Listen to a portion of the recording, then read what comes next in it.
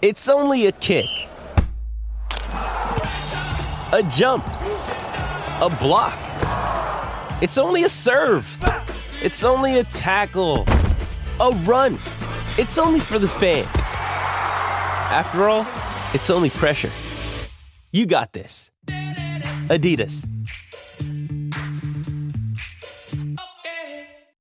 Mother's Day is around the corner. Find the perfect gift for the mom in your life with a stunning piece of jewelry from Blue Nile. From timeless pearls to dazzling gemstones, Blue Nile has something she'll adore. Need it fast? Most items can ship overnight. Plus, enjoy guaranteed free shipping and returns. Don't miss our special Mother's Day deals. Save big on the season's most beautiful trends. For a limited time, get up to 50% off by going to BlueNile.com. That's BlueNile.com.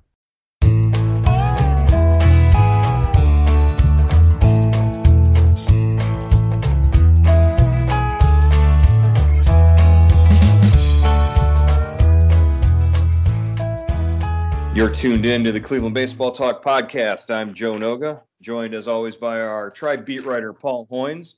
We got a loaded show here this week as we've got a special guest coming on. Guest columnist from NJ.com, Steve Politi, is going to be joining us to talk about his piece that ran yesterday about the New Jersey sliding trial, a curious case where a JV baseball coach was sued over telling a kid to slide into third base. Paul, you ever hear of anything like that? No, and it was a great story, Joe, and it shows you, that America's obsession with sports, especially youth sports, and the unfortunate things that kids at a young age can get injured, and coaches can be the focal point of a lawsuit. It's just not innocent, fun and games anymore. Right. And the other big topic on everybody's mind right now, we should probably delve into a little bit, is the revelation yesterday that the Houston Astros were using technology, using video equipment to steal signs during the 2017 playoffs, as revealed to Ken Rosenthal of The Athletic and Evan Drellick. They wrote a story on The Athletic, and Mike Fiers, a pitcher with the Astros in 2017, was, quoted as and going on record saying that when he played for the Astros, they used this method of, banging on a trash can in the dugout to indicate off-speed pitches to the batters. And this is just another, throw another log on the fire as you're burning the Astros house down right now, with all the investigations and whatnot going on in Houston. Yeah, Joe, the Indians were very much aware of this in 2017 when they were preparing for the ALDS. It certainly didn't look like it. They got swept in the series, but they were so paranoid. They were so occupied by, the rumors that the Astros were stealing signs and were using, video equipment to do so, that they became obsessed with changing signs. I think that occupied their mind. Obviously they got outplayed by the Astros, but that factored into it. And there was a lot of veiled comments after that series, from Kipnis and Mike Clevenger, referring to that, to how much time they put, they were worried about how much they were worried about the Astros doing exactly what they've been accused of doing right now. Right. And Clevenger, I know, said something to the effect of, they were already behind when they went in to play games in Houston because they were at a disadvantage already. And does it make you sort of look back on those comments now and say, oh, this is what those guys were talking about, and it was pretty obvious to everybody at the time? Yeah, that clears a lot of stuff up, because it was so weird to hear that, to hear those comments. And Kipnis said something referring, I think it was misconstrued that, the Indians were out coached, but I think what he was really referring to was the advantage the Astros had. Right. And, and certainly, there have been accusations against the Indians when they were on that great run in the 90s, same kind of stuff. cameras in the outfield. When Tommy was at the plate, there would be a whistle. There was somebody scream from the dugout. So this goes on, but the Astros reportedly have taken it to a new level, and it's going to be really interesting to see what the commissioner does here. I mean, they have if he takes away draft picks, who knows? Right. Well, and let's be clear about what we're talking about here. We're not talking about the sort of the stealing signs or tipping pitches or gamesmanship that's always been a part of the game in terms of if you've got a guy in your dugout who can steal a sign or pick up a team's indicator sign or notices the way that the World Series this year turned on the fact that in Game 6 one of the pitching coaches for the Nationals sort of self-audited what Strasburg was doing on the mound and was able to tell him, hey, you're tipping your pitches this way, and that corrected things and carried Washington to a World Series win. That gamesmanship has always been a part of the game and always will. But when you start introducing technology like high-speed video cameras and relaying signs through monitors and things like that, that's when certain teams have advantages that other teams aren't using, and we run into problems, right?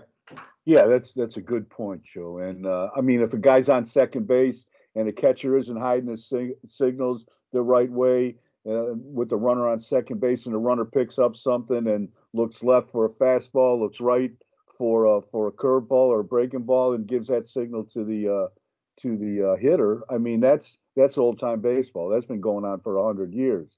But to computer out to film a catcher's signals, his sequence of pitches, then break it down through a computer, that's going above and beyond. So I think it's going to be interesting to see what happens in this. And Major League Baseball came up with a set of rules, guidelines at the start of the last season to try to combat this, but in a lot of ways, I don't think it doesn't seem like it's been very effective.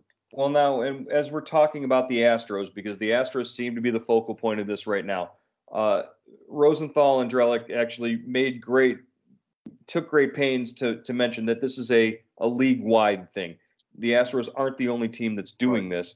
They're just the only team that's being, scrutinized right now because at least one pitcher who has direct knowledge of it was there saying that this is being done. Like you said, the standards and the guidelines are out there, but what would you expect could be the consequence now for Houston and for any team, subsequently that's caught doing this? Well, I would think, this is an extreme case, but remember the St. Louis front office executive that hacked into Houston's, database. I mean, he was banned. He was imprisoned and banned for baseball for life. Now, I don't think that's going to happen. But I think. Oh, AJ Hinch better watch out, huh? Yeah, I think an organization that's found guilty of this could lose some high draft picks. Could in that way, you could penalize the team. You can penalize them monetarily. You could suspend people. You could fire people. I mean, I'm not sure to what degree they would, follow this. The bottom line here is that the 2018 American League Division Series isn't going to get replayed between the Indians and the Astros. So there's really no direct way to recoup what the Indians lost in terms of those two games in Houston when if there was cheating or some sort of surveillance going on. Later on at Game 3, they literally caught a Houston employee pointing a cell phone into the Indians' dugout from the camera bay, and the league did nothing about it. So, pardon me for not having a lot of faith that the league is going to come down hard on Houston. The only thing I think that might lead itself to that is Houston's already under investigation for their own sort of misconduct from the American League Championship Series this year, where they had an assistant general manager screaming at female reporters in the clubhouse. So, I think it's not a good situation right now there in Houston. Yeah, I like the the guy taking the pictures of the Indians dugout was in Boston doing the same thing to the Red Sox, and And he's lucky some of those Boston hooligans didn't take him outside of Fenway and beat him to death. That his excuse he was cleared by Major League Baseball was he was taking pictures of the opposing dugouts to make sure they weren't cheating. So that's like catch-22, isn't it? I tweeted something about that as a defense, but I'm not going to repeat it verbally here on the broadcast because the language was a little bit coarse.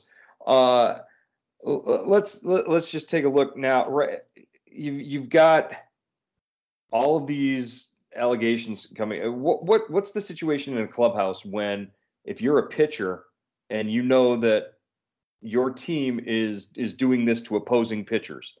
You know what I mean? The situation basically that Mike Fiers is in.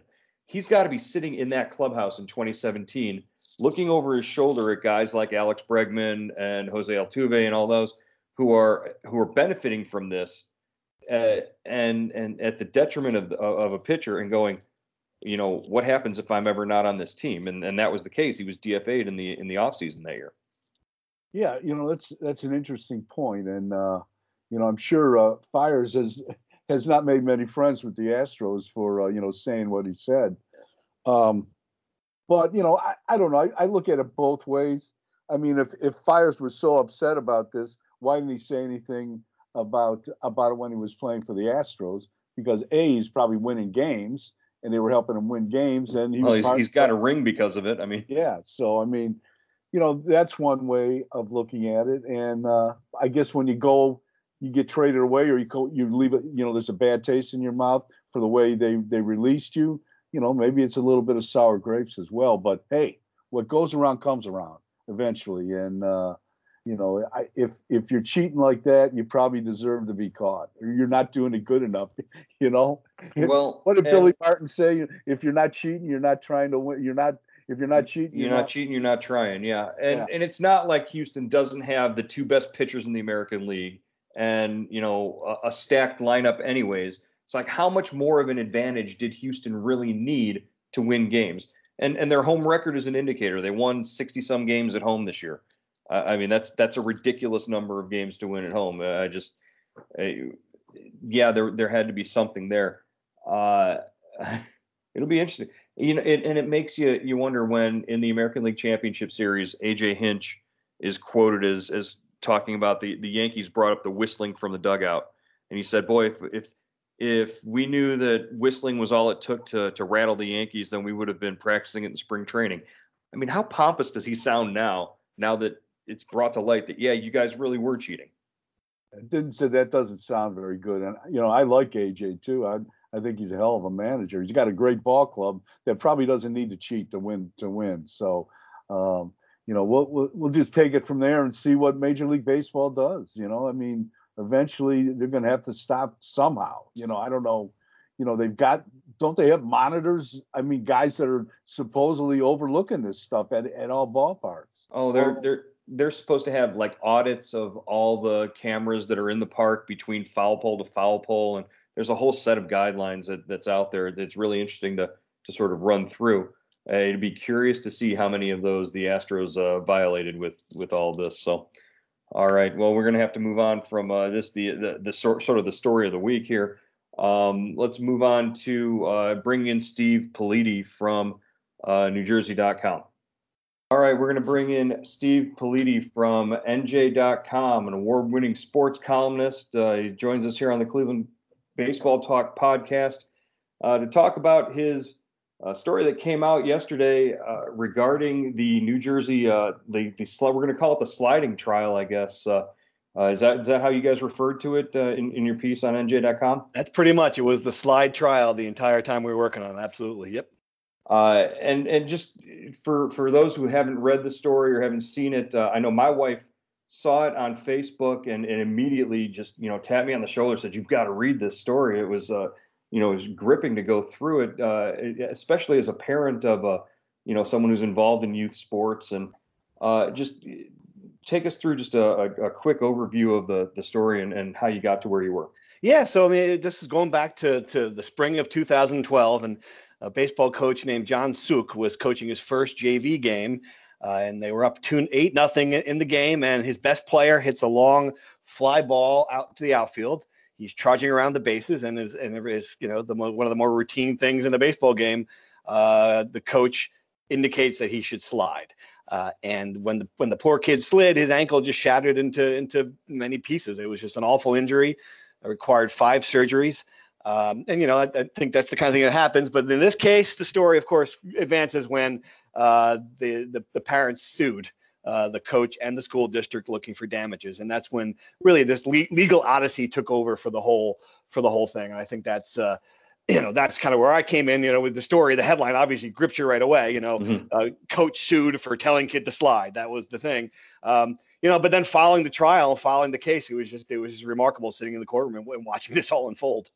There's a point in the piece where you say that, you came into the courtroom and, expecting this to be sort of a march through it. But then all of a sudden you realize, boy, this has really far reaching implications, not just for this guy, but for youth sports in general. Oh, absolutely. And that was it. I mean, it just hit me that, what if this guy is found liable? What happens to the swimming coach that tells a kid to dive, or the gymnastics coach that tells a kid to tumble? All the ramifications for youth sports. And I mean, I'm sure how many of us, everyone coaches at some point if you have kids. I coached, volunteer assistant coach of my 9-year-old soccer team. I mean, it's not hard to imagine being in this guy's shoes and wondering what would happen to you, and, seeing your name and out there and reputation, being attacked for something that really is a split-second decision. Paul, I got to assume that, in your years of covering, Major League Baseball and all sorts of levels of sports, you've seen countless guys slide into third base, right? Yeah, a lot of guys slide into third base, and I just felt, Joe and Steve, I felt bad for the kid. Yeah, sure. From reading your story, which was excellent, they were talking about amputation at one time. Yeah, it just when my kids played sports, I never thought of them getting hurt like that. But I have grandkids now, and I worry about them all the time. So I don't know what that says about me, but I can see why the father and the family would be upset and just kind of wonder why me. I don't know, to the extent they took it. That's the thing that makes the story, I think. Well, my question is, Steve, you said you sat down with the father after the trial and you talked to him. Were you able to empathize with him and the situation that they were in? Oh, absolutely, yeah. And you couldn't sit in that courtroom without feeling bad for the kid. Kid never played another inning of baseball. He was a great athlete. He's been told he shouldn't do high impact sports like, anything that involves jumping or climbing or, anything. It's going to affect him the rest of his life. So, I think on that level, it's hard not to feel bad for him, and he also made some great points. He believes, and he's right, that there are just a lot of instances where there are high school or JV coaches out there who are some English teacher collecting the $8,000 who doesn't know a thing about the sports and isn't trained properly and isn't held to a high standard. I don't know if that was the case here, but his point was, someone should be responsible for this. And, I guess that's where I go on a different route than him. I don't think that, necessarily, I'm a believer in that stuff happens sometimes, especially in sports. So, but yeah, I did understand his point and his frustration. And one of the other things that struck me from reading the piece was this plaintiff's attorney really sounded like somebody that got plucked out of a Law and Order episode. The kind of guy who would go after a high school JV coach on the stand like that. And they were excellent attorneys too. That's the thing that gets lost. Like, these ambulance chasers, no way. These guys they were involved in one of the most high-profile cases in New Jersey history, which was a bullying case that led to a suicide at Rutgers. It's just so. They took this case, I think, because they believed there could be high damages, and B, that they could set precedent. It was part of the reason they did it. There's this moment when the coach is on the stand, and he had given a deposition where he they had asked him, well, what is the level? Where is the safe boundary where you can indicate someone to slide? And he said 2 feet.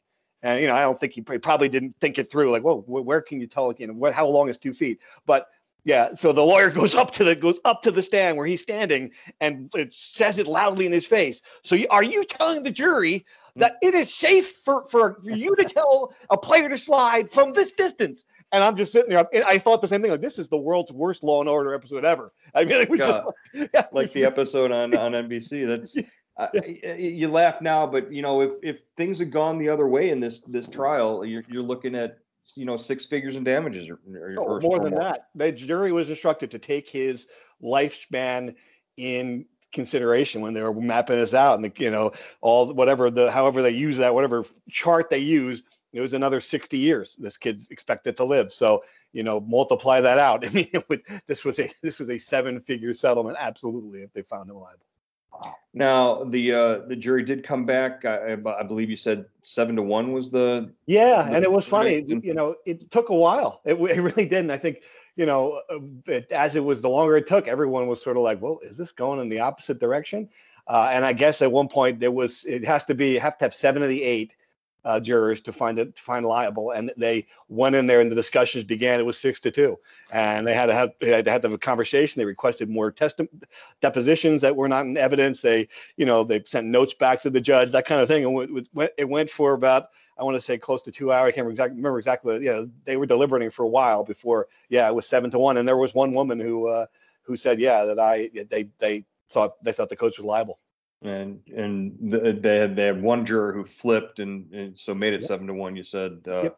and she essentially made it so you guys could get out of there. Had you had a lot of experience covering any trials or courtroom proceedings? No, and this is why, I'm like you guys, I've been a sports writer my entire life. I've never done anything. I've been on a jury, and that's kind of, it was one of those awful experiences that people have where you wonder how anybody is found guilty of anything. So, but I've never covered a case before. I've never been in, I've never done, I didn't know where to go. I didn't know what was allowed. It was really like a fun on that level, and just, personally, expanding the stuff that you do professionally. I mean, I was totally consumed by it when I was going to court that week.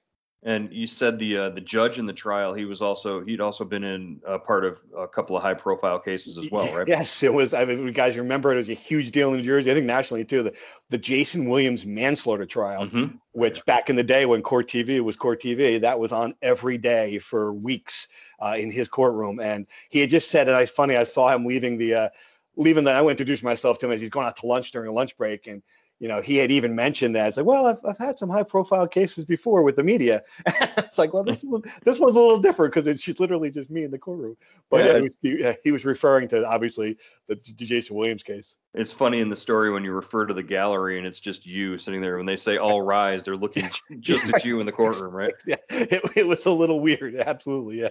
It had to be pretty interesting. Well, it's just a fascinating read, and the way you guys presented the material with the courtroom sketches and the quotes from directly from the testimony. I thought it was fantastic. You did a really nice job on it, and I wanted to just let our listeners know that, hey, if you're out there coaching, even the peewees and the lower levels, and on the sandlots next summer, you're not completely covered, I guess, all the time. Yep. Be careful out there. I was wondering, does this, did this case bring any more attention to, the training, coaches at any level have to go through in your state? That was a great point. It hasn't yet. Obviously, the story just ran. I do wonder about that, and again, just the father's point was that and it was a big part of the testimony. A big part of the plaintiff's case was that he did not have to have any proper training to do this job, and you wonder about that. But it certainly wasn't that he wasn't trained. He played baseball his entire life. Yeah. He knew when to slide. He knew how to slide. He knew how to teach sliding. But as far as having a structured certificate or something like that, it just wasn't required. So I do wonder if in this litigious society, if there would be some push eventually, to have something like that in the future.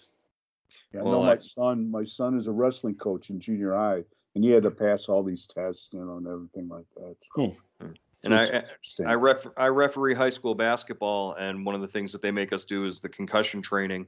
And I think that's pretty much standard for all coaches. And we have to be able to recognize the signs of concussions and all that. But right, I had to do that for ninth grade soccer. Yeah, no, sorry, not 9-year-old soccer. So I mean, but that's all I had to do. They certainly were not asking me if I knew how to run a drill or to anything related to the sport. That was the one thing though that was required. Yeah. Right. Yeah.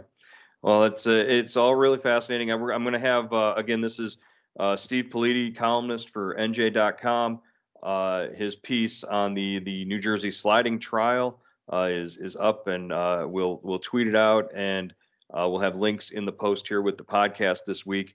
Really good stuff. Now, Steve, you've got to promise next season when Francisco Lindor is playing with the Yankees after he's traded there, that you'll send us a Yankees jersey number 12 with Lindor's name on it, right? Is that the one? Is that the player that's going to get him over the hump, or do they have to come up with some elaborate system for the tipping pitches to be able to win the AL? That's the question. Well, your manager certainly isn't good enough to win any awards. I guess that that isn't what happens there. How many trips to the DL is it going to take? Do you have to go over 40 in order to get the manager of the year award? I do think that's a Yankee thing. But when you're expected to win 100 games and then you win 100 games, people are like, whatever. So. Yeah. Well, 12 might be a retired number with the Yankees. They got anything. Sure. Yeah. What do they only have, like 30 retired numbers, something like that? Yes, I don't know if 12 is one. That's a good question. I know all the single digits are taken. So all the single digit numbers taken. That's crazy.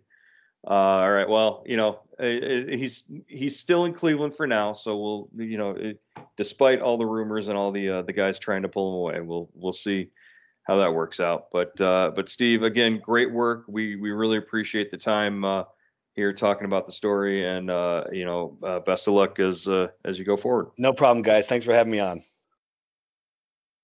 All right, our thanks again to Steve for joining us for his segment on this Cleveland Baseball Talk podcast. Really just a fascinating story there, Paul, about the sliding trial. Let's jump into questions. We have any questions from our listeners and our readers? Yeah, one from Ed Charlton. Is it possible to trade Francisco Lindor and use the money saved to sign Yasiel Puig? This would help build for the future and maintain for a run next year. What do you guys think? Wow.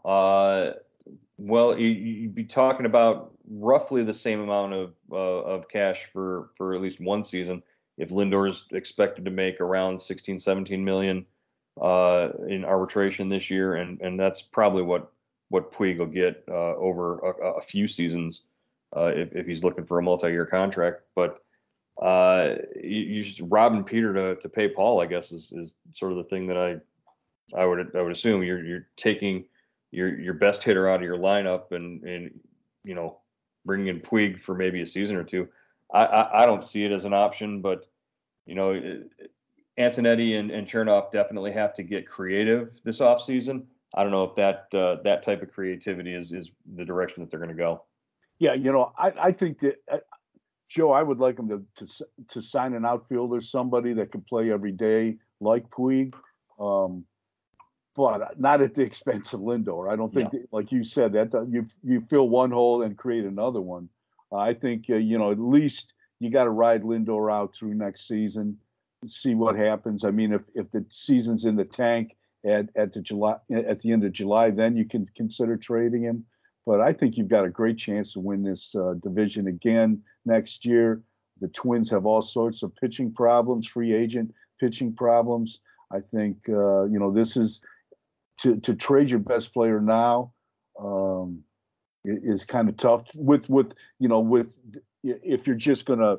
If you're doing it to sign an outfielder, and let's face it, we got 2 good months out of Puig. The Indians got 2 good months out of Puig. He was on his best behavior. What happens if you sign him to a 2-year deal and with a club option for a 3rd year, something like that, which is probably what you'd have to do to have a chance at getting him. Right. The wild horse is going to be kicking up his heels a little bit. Probably the best thing that the Indians got out of Yasiel Puig was Franmil Reyes. So You got to look at it. You kind of got to look at it that way. And as well, I do like the idea, like you said, of if they could sign Puig, he solves your problem. He plays every day out in right field. But again, what are you getting for what you're giving up is, and where would we be sending Lindor is the question I have in mind. What else you got? Okay, from Bill Drummer from I can't say the name of this town, but Bill Drummer. I'm concerned with the talk of waiting until mid-season to see if the Indians need to make a move. As far as I'm concerned, they ruined last season by waiting until mid-season to get Puig and Reyes because it was too late then. The Indians need to build our team now and not wait until they're in the same position as last season. But I mean, that's been their MO. That's what's worked for this team, dating back to 2016, 2017, is to wait until that sort of market reveals itself, the deadline market, and make the move. You make the move for, like a Coco Crisp in 2016, make the move for Jay Bruce in 2017. This is what they do. They sort of feel it out and see where they can, get the most value for what they're giving up. Yeah, I agree, Joe. I think, I think there's a tendency now among fans and front offices and the media to see which team wins the winter, which team wins December and the off season. And a lot of times those teams aren't the teams that are playing in October. So I think you've got to wait. You don't have to build your team in December. You don't have to build it in January. You can wait. And, I think the Indians are talented enough that they should be able to stay in the race until they've got an understanding of where they are in July. And then, as you said, make the moves accordingly. They've shown no hesitation to do that. Andrew Miller was one of the reasons they reached the World Series in 2016. So I think, they're very good at that. I think, in fact, not only having one trade deadline probably hurt them a little bit last year because they couldn't, replace the injured guys in August as they have in the past. All right. Any more questions to wrap up this? Yeah, we've got one more here. Okay, this is from Abe in Orville. Now that the Yankees didn't keep Didi Gregorius, would it be wise for the Tribe to offer him a multi-year deal to be our third or second baseman, or consider him our shortstop, the Indian shortstop, if they would deal Lindor? I mean, I think Didi thinks of himself as a shortstop first. That's primarily, he's going to want to find a place that's going to let him play shortstop. And if Lindor gets dealt, then yeah, he might be an option. But I think he might be off the market, before a Lindor deal is ever reached. Yeah, I would think. I'm curious to see what he's going to get. I don't know if it's a 3 or 4 year deal. I mean, are you really? If he's looking for a 4-year deal, he's going to be sad. I don't think he's getting a 4-year deal. And I'm not sure how old he is either. But he's around 30. I think he's in his 30s. I think. Yeah. And there just aren't a lot of 4-year deals out there for a lot of these guys. These guys are signing like 2-year deals with club options and things like that. And he's coming off Tommy John on his elbow. I read where the Reds were interested in him, and that's where he started his career. So that'll be interesting. I think maybe it's a fallback position, but I think they probably have to trade Lindor first to create that opening. But it's still you're still looking at a kind of a high-end free agent. I don't know if they're going to do that. Right. All right. Well, there's some pretty decent questions this week. No transitions of ownership to players in the questions this week. Which I just saw that headline and I just started scratching my head. Hey, Hoynesy, what if we let him be the owner? It's not going to work. But again, that was pretty good stuff.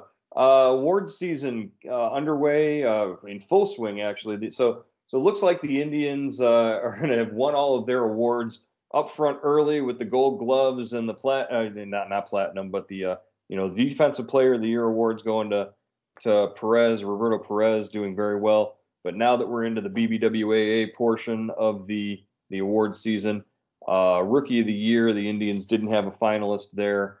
Oscar Mercado actually getting 3 votes total. One of them was from me, finishing 8th in the Rookie of the Year voting, won by Yordan Alvarez. Pete Alonso wins the National League honor, not unanimously. What'd you think of that vote? That was interesting. I thought the guy Andrew Bagley, I think, from San Francisco, from the Athletic, voted for the Soroka. Mm-hmm. Yeah, the Atlantis pitcher. Pete Alonso gets 29 out of 30 possible first place votes. Isn't unanimous. Alonso hit 53 home runs, set the rookie record. But Mike Soroka was one of the best pitchers in baseball at limiting home runs. So you're talking about that. It might have actually been harder to keep people from hitting home runs in 2019. And Soroka was one of the best in baseball at doing it. Yeah, I thought he had some, I thought he had a fair ground, some stable ground to vote, to make that vote. I mean, but 52, 53 home runs by a rookie, that's big season. I don't know. I don't think you have to think too hard to name him the Rookie of the Year. Yeah, I mean, it's not as much of a no-brainer as, voting for Ichiro over CC Sabathia, right, Chris Ossenheimer? We're not calling anybody out about that, but hey, we've seen it before. So and in some of the WAR grades, Soroka had a higher WAR than Alonso, so he had some stats to back him up. So not a terribly, not a terrible vote, and I don't think it ruined Alonso's day. I mean, you're still Rookie of the Year. From what I've seen in the interviews that I've seen of that guy, he's probably taking it in stride better than anybody else would. He's just one of the nicest guys in baseball, I think, right now. So, Pete Alonso isn't going to lose any sleep over one vote. But the polar bear.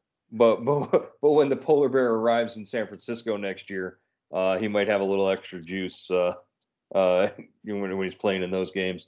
Manager of the Year last night it goes to Rocco Baldelli in Minnesota, and I believe Mike Schilt was the winner in the National League.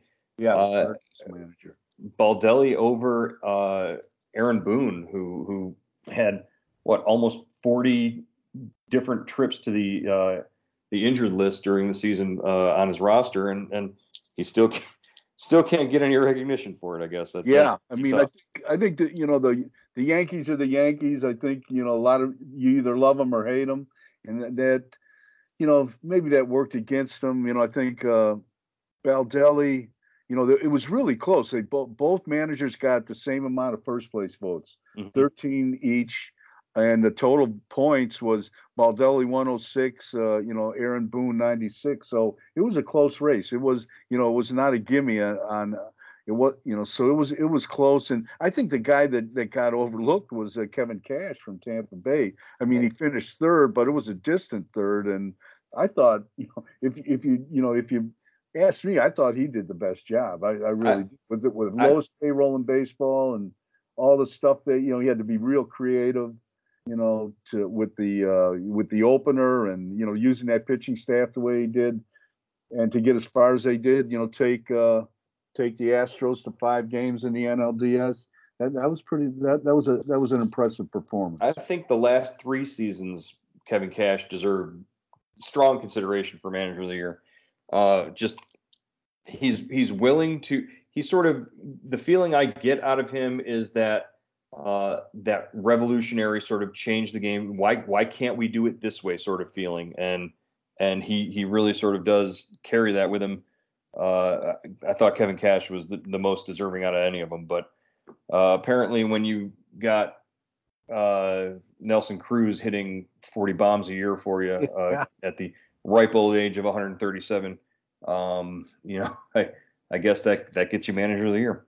Yeah, and Baldelli, rookie manager, really well-spoken guy. I think, that's a good story. And so she'll, it was really kind of touching to watch it on TV. I guess his mom died last week, and she had worked in a minor league front office and brought her with him when he was a kid. He grew up as a clubby in the clubhouse, shining shoes and cleaning spikes and shagging fly balls. And he had never played professional ball. Yeah, never played professionally. Played in high school and college. The first manager to win Manager of the Year and never have played professional ball. So and his mom died, last week just before, but she knew he was up for this award. So it was a pretty cool story. Oh, that's great. All right, well, we're getting close to it here. Again, this week got a few more awards. Cy Young Award coming out tonight. Shane Bieber not among the finalists for the Indians, but who's your pick in that race, Paul? I know you didn't. Neither of us voted in it, so we can say who we would have voted for. Yeah, I don't see how you can get better than Cole. I really don't. That run he was on, my goodness, from the end of May until right through the postseason. I know the postseason doesn't count in the voting, but geez, oh man, he was like 15-1 in that run or something like that. He was dominant. I think Verlander is probably going to win the award, but the way that Cole dominated throughout the end of the season and into the playoffs, people are going to think about that more, and it's going to be, why didn't he win? But Hinch said in the locker room after they won the ALCS, he said, I don't know who the AL Cy Young winner is, but I know he's in this locker room. And yeah, that was probably right. I think he was right, definitely. Who do you like in the National League? National League, I think it's DeGrom. I think he started off slow again too, but he's a heavy favorite, and I think he's certainly the one that his numbers aren't as good as they were last year, but they're still really, really good. Yeah, I kind of like Strasburg a little bit more, but we'll see how that goes. Boy, I think Scott Boras wants Strasburg to get it too, because that would certainly boost. He would go from the maybe 200 million range to about the 300 million range, if that's World Series MVP to NL Cy Young. That's not a bad resume on your walk year. That would. All right, and then Thursday night the MVP awards are announced. I know you had a ballot in that race in the AL. I certainly think Alex Bregman is a deserving candidate there in the American League. Yeah, definitely. Those four. There's like 3 or 4 guys that are grouped. Trout, Bregman, Simeon, and DJ LeMahieu. I think are the four guys that are in the race to win that. I really like LeMahieu. I thought he saved the Yankees. I thought he was a great addition. When they got him, you didn't know where they were going to play him, and then he ends up playing all over the place and hitting like 900. So that was a great addition. Well, the only one that we know for sure won't win the award is DJ LeMahieu. That's right. He wasn't a finalist. But. All right, Paul, we will catch up with you again next week on the Baseball Talk podcast. Good to hear from you. Oh, thanks, Joe.